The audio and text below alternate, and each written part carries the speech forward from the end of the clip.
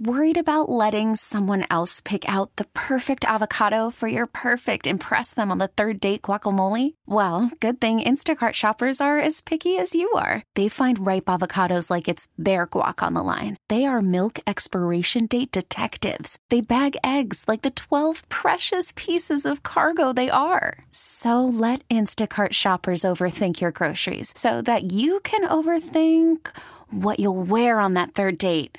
Download the Instacart app to get free delivery on your first 3 orders while supplies last. Minimum $10 per order. Additional terms apply. The Crisis Next Door, a weekly report on the biggest conflicts around the world.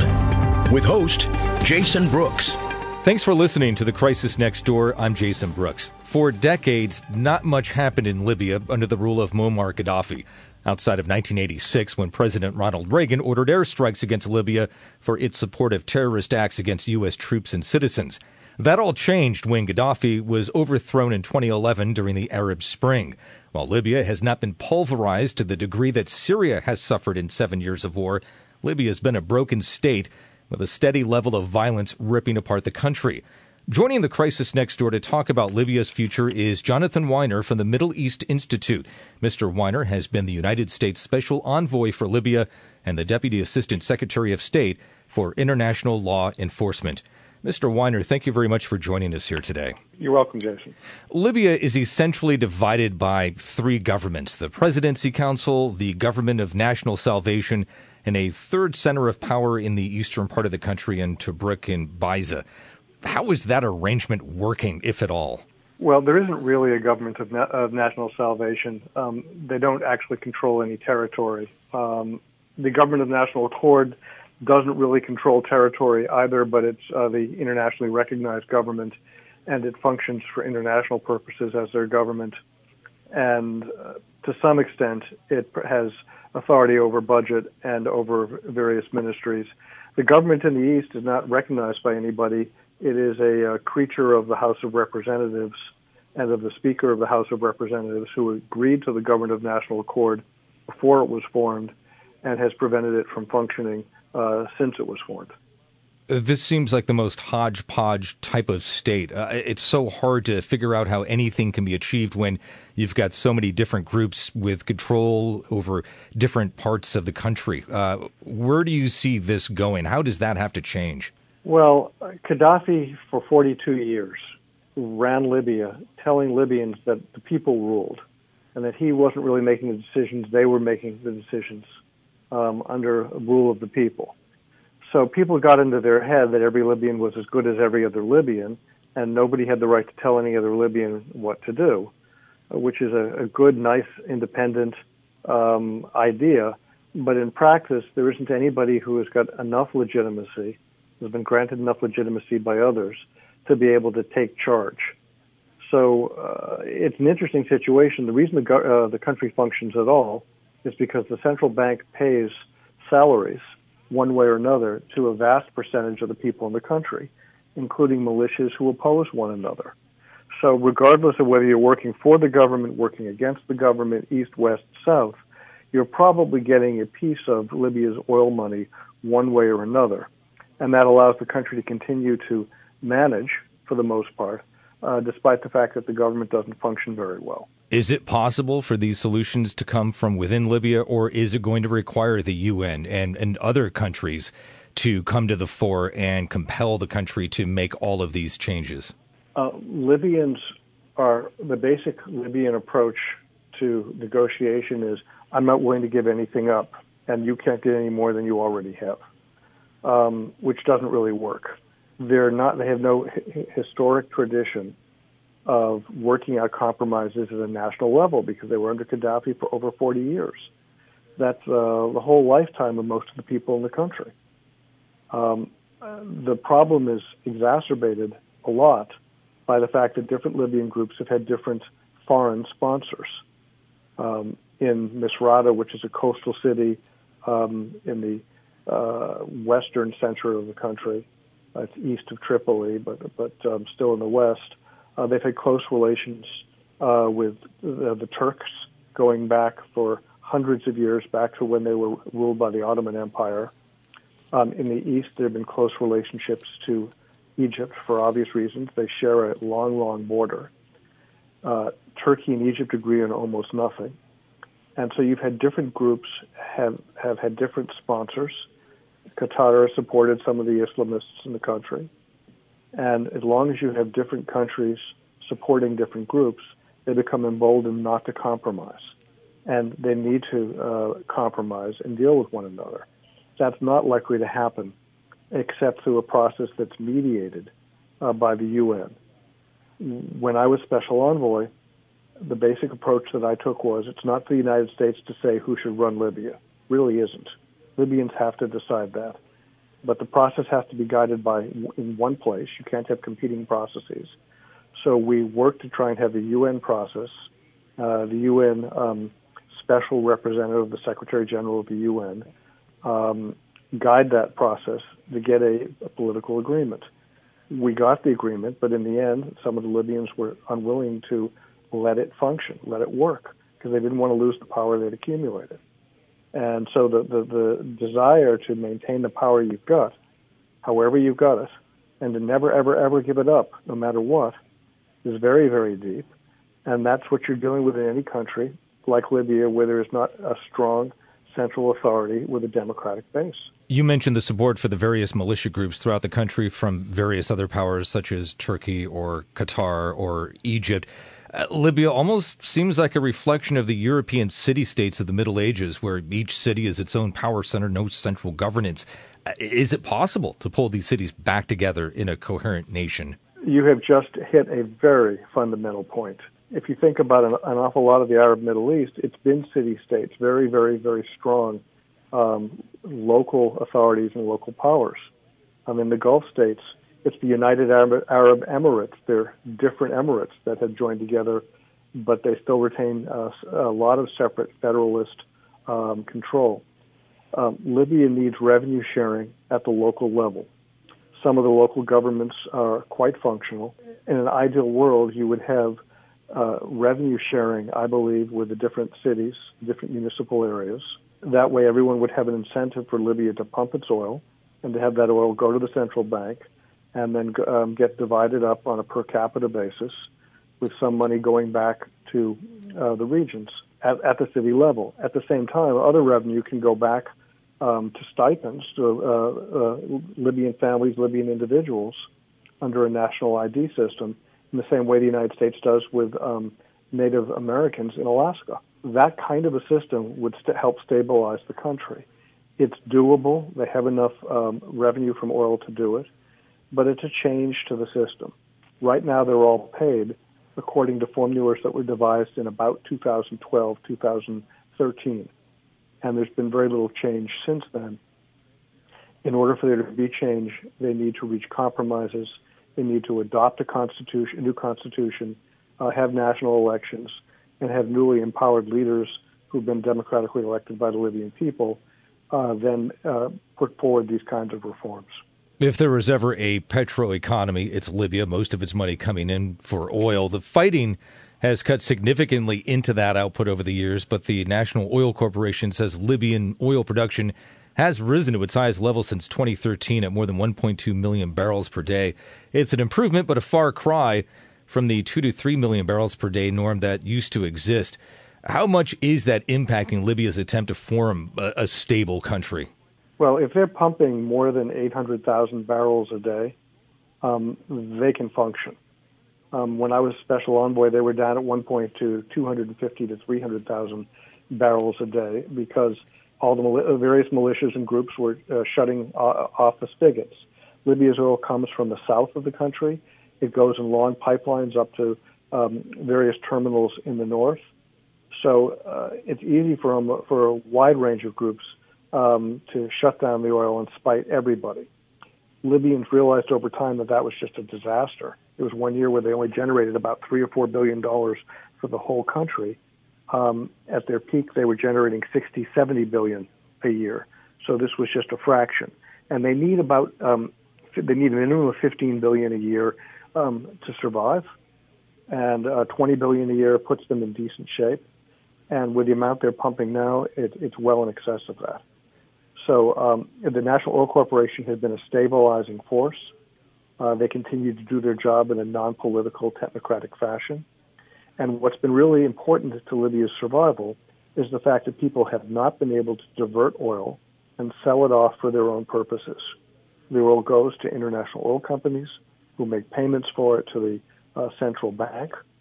And that part of the system has still been working as one of the prime reasons why Libya has been able to remain a single country and function, even if it's not at a great level. But considering the overall chaos in the country, I suppose it's almost a minor miracle that is still functioning like that. Libya actually could be, honestly, a paradise, because the amount of sweet oil that it has is sufficient to generate more than enough revenue to take care of every Libyan. You're listening to The Crisis Next Door. I'm Jason Brooks. We're talking about Libya with Jonathan Weiner from the Middle East Institute. Mr. Weiner has been the United States Special Envoy for Libya. How much influence does the former regime have 7 years after Gaddafi's ouster? Saif al-Islam Gaddafi has been planning to run in the Libyan presidential elections in December for the Popular Front for the Liberation of Libya after his release from prison last year. What kind of support would he receive, and from where? Well, there were people who were winners under the 42 years of Muammar Gaddafi, and there were people who were losers. The winners included people who lived in Tripoli, which became the central city, people who were high-level bureaucrats, people with importing licenses. And so those people, as well as people in his tribe, people of Sirte, where he came from, tended to be winners. People with who were Islamists, who wanted a religious element to the government, were losers. And people in the south were losers. People in the east didn't feel they got their fair share. So if you think about it from that point of view, a reversion to the status quo ante, the way it used to be under Muammar Gaddafi, that would be the people who would be most likely to support Saif Gaddafi, his son. Does it seem like he would have a reasonable chance at winning in these elections? A fundamental issue with Saif Gaddafi is that there's a warrant for his arrest from the International Criminal Court. He's going to have to face trial, I would think, for the alleged war crimes associated with what happened in the course of Libya's revolution from his father. And whether that happens in Libya or under the ICC is going to be a matter of discussion and litigation. But it would be very complicated for him to run for office without addressing the war crimes issue. And I think they have to be addressed first. You mentioned the Islamicist. ISIS has been active in Libya for years, although unable to carve out a caliphate like it did in Iraq and Syria, yet its attacks are frequent. Does ISIS have a significant future in Libya, or is it more of an irritant at this point? And how does it compete with al-Qaeda and other Islamicist groups in Libya? That's a great set of questions. First, they did control territory in 2015. They took over Sirte, the city of Sirte, and territory around Sirte, starting right on the coastline, literally separated Libya's east from Libya's west on the main highway that connects the whole coast. And they controlled a fair amount of Libyan territory for a period of time. It was an important part of our policy in the Obama administration to find a way to take them out. In 2015, when we worked to create the government of national accord, one important objective was to have a government we could work with that would publicly ask us to support them in getting rid of the Islamic State in Libya. When we got the government of national accord, I went to every member of the presidency council, it was a 9-person council, and asked them if they wanted the United States to do this. Every one of them said, yes, we really do, please do. And the prime minister went public and asked us to do it. And we worked closely with fighters from Tripolitania, from the western part of the country. And they lost over 500 lives. And they were able to take away all the territory, that is, all of the territory controlled by the Islamic State. It was bloody and it was ugly, but they were able to do it. And that was a huge success and very important. Now, they then fled and disappeared and formed cells here and there in Libya. A number of these people had fought in Iraq or Syria, mostly Syria. A number of them were not even Libyans, but from other countries, either from Tunisia or from Iraq, Syria. So those people are still there and still want to do damage. It's one of the reasons we want Libya to have a strong, capable government and an effective national army, because they're going to need that to deal with the terrorist threat, just as Algeria has had to deal with it, and Tunisia has had to deal with it, and even Morocco has to deal with it. So it is very important going forward that they form enough of a government, enough of a stable government, that they're capable of building out an army that serves a civilian democratic government. And that army's primary goal is going to have to be, first and foremost, to deal with the terrorist threat, which is real. Are the Libyans running out of time to be able to form that stable government and army to counter ISIS, as we are seeing more ISIS attacks with greater frequency throughout Libya? I think it was worse in 2014-15 than it is today, but it's very hard for me from outside Libya to assess the current threat. But certainly, as Dr. Samuel Johnson said many years ago, the prospect of a hanging concentrates the mind. And the prospect of Islamic State threatening Libya is one of the things that focuses Libyans and Libyan leaders on the need to come together. And I think it also focuses patrons who have clients in Libya to try and work together to see if we can collectively get Libyans to agree on a process that will enable them to form a stable single government. Now, as to the question about Al-Qaeda versus Islamic State, there's another group called Ansar al-Sharia, which is domestically Libyan. There's an Ansar al-Sharia in Tunisia as well. Sometimes the labels change. That is, somebody who's Al-Qaeda one week may be Islamic State, the next week may come back being Al-Qaeda. There are some people who don't do it, some people who do. There are a lot of unemployed young men who learned how to fight and liked to fight during the rebellion from Gaddafi, who are potentially available to join a terrorist group if they don't have better options.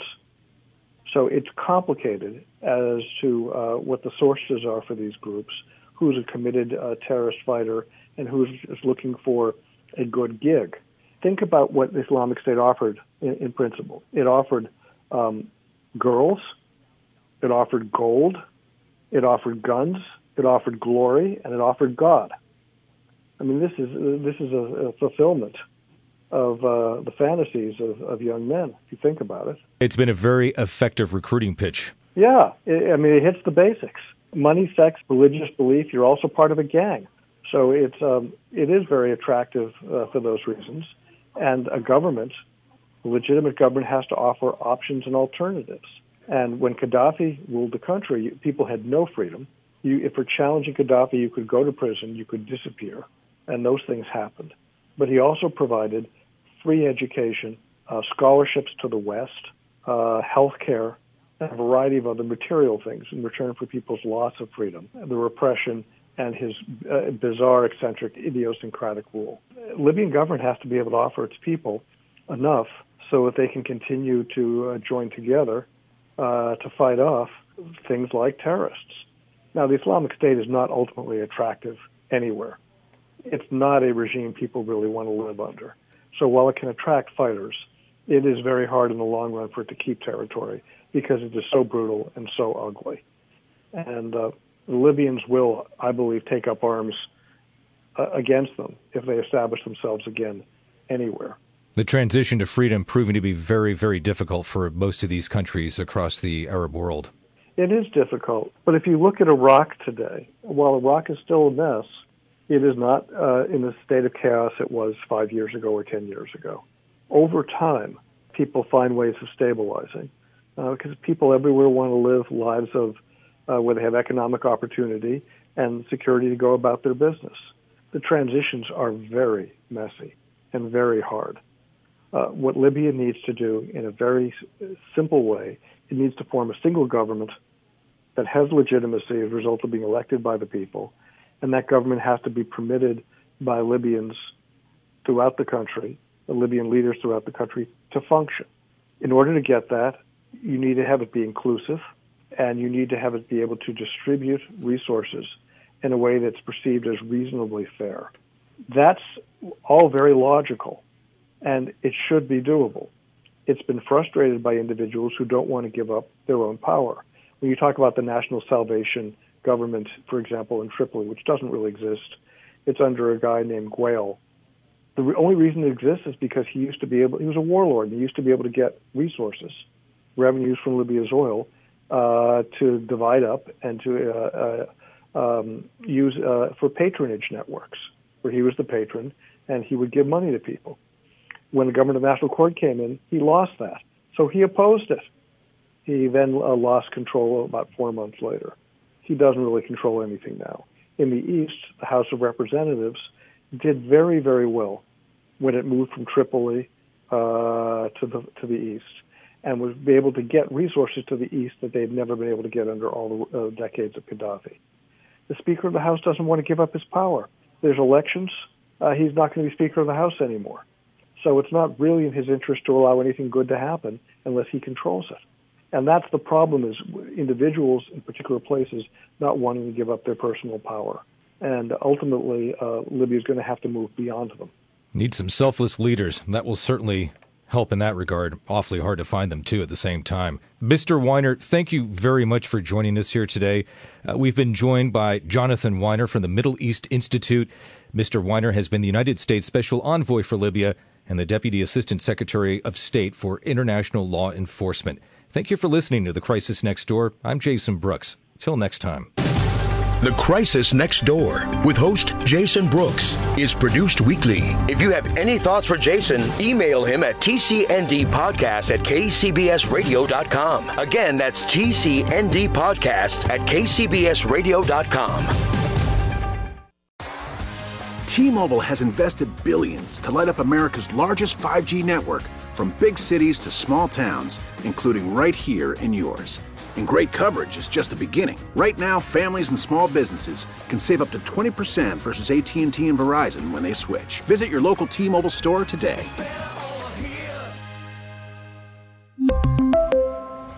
Plan savings with 3 lines of T-Mobile Essentials versus comparable available plans. Plan features and taxes and fees may vary.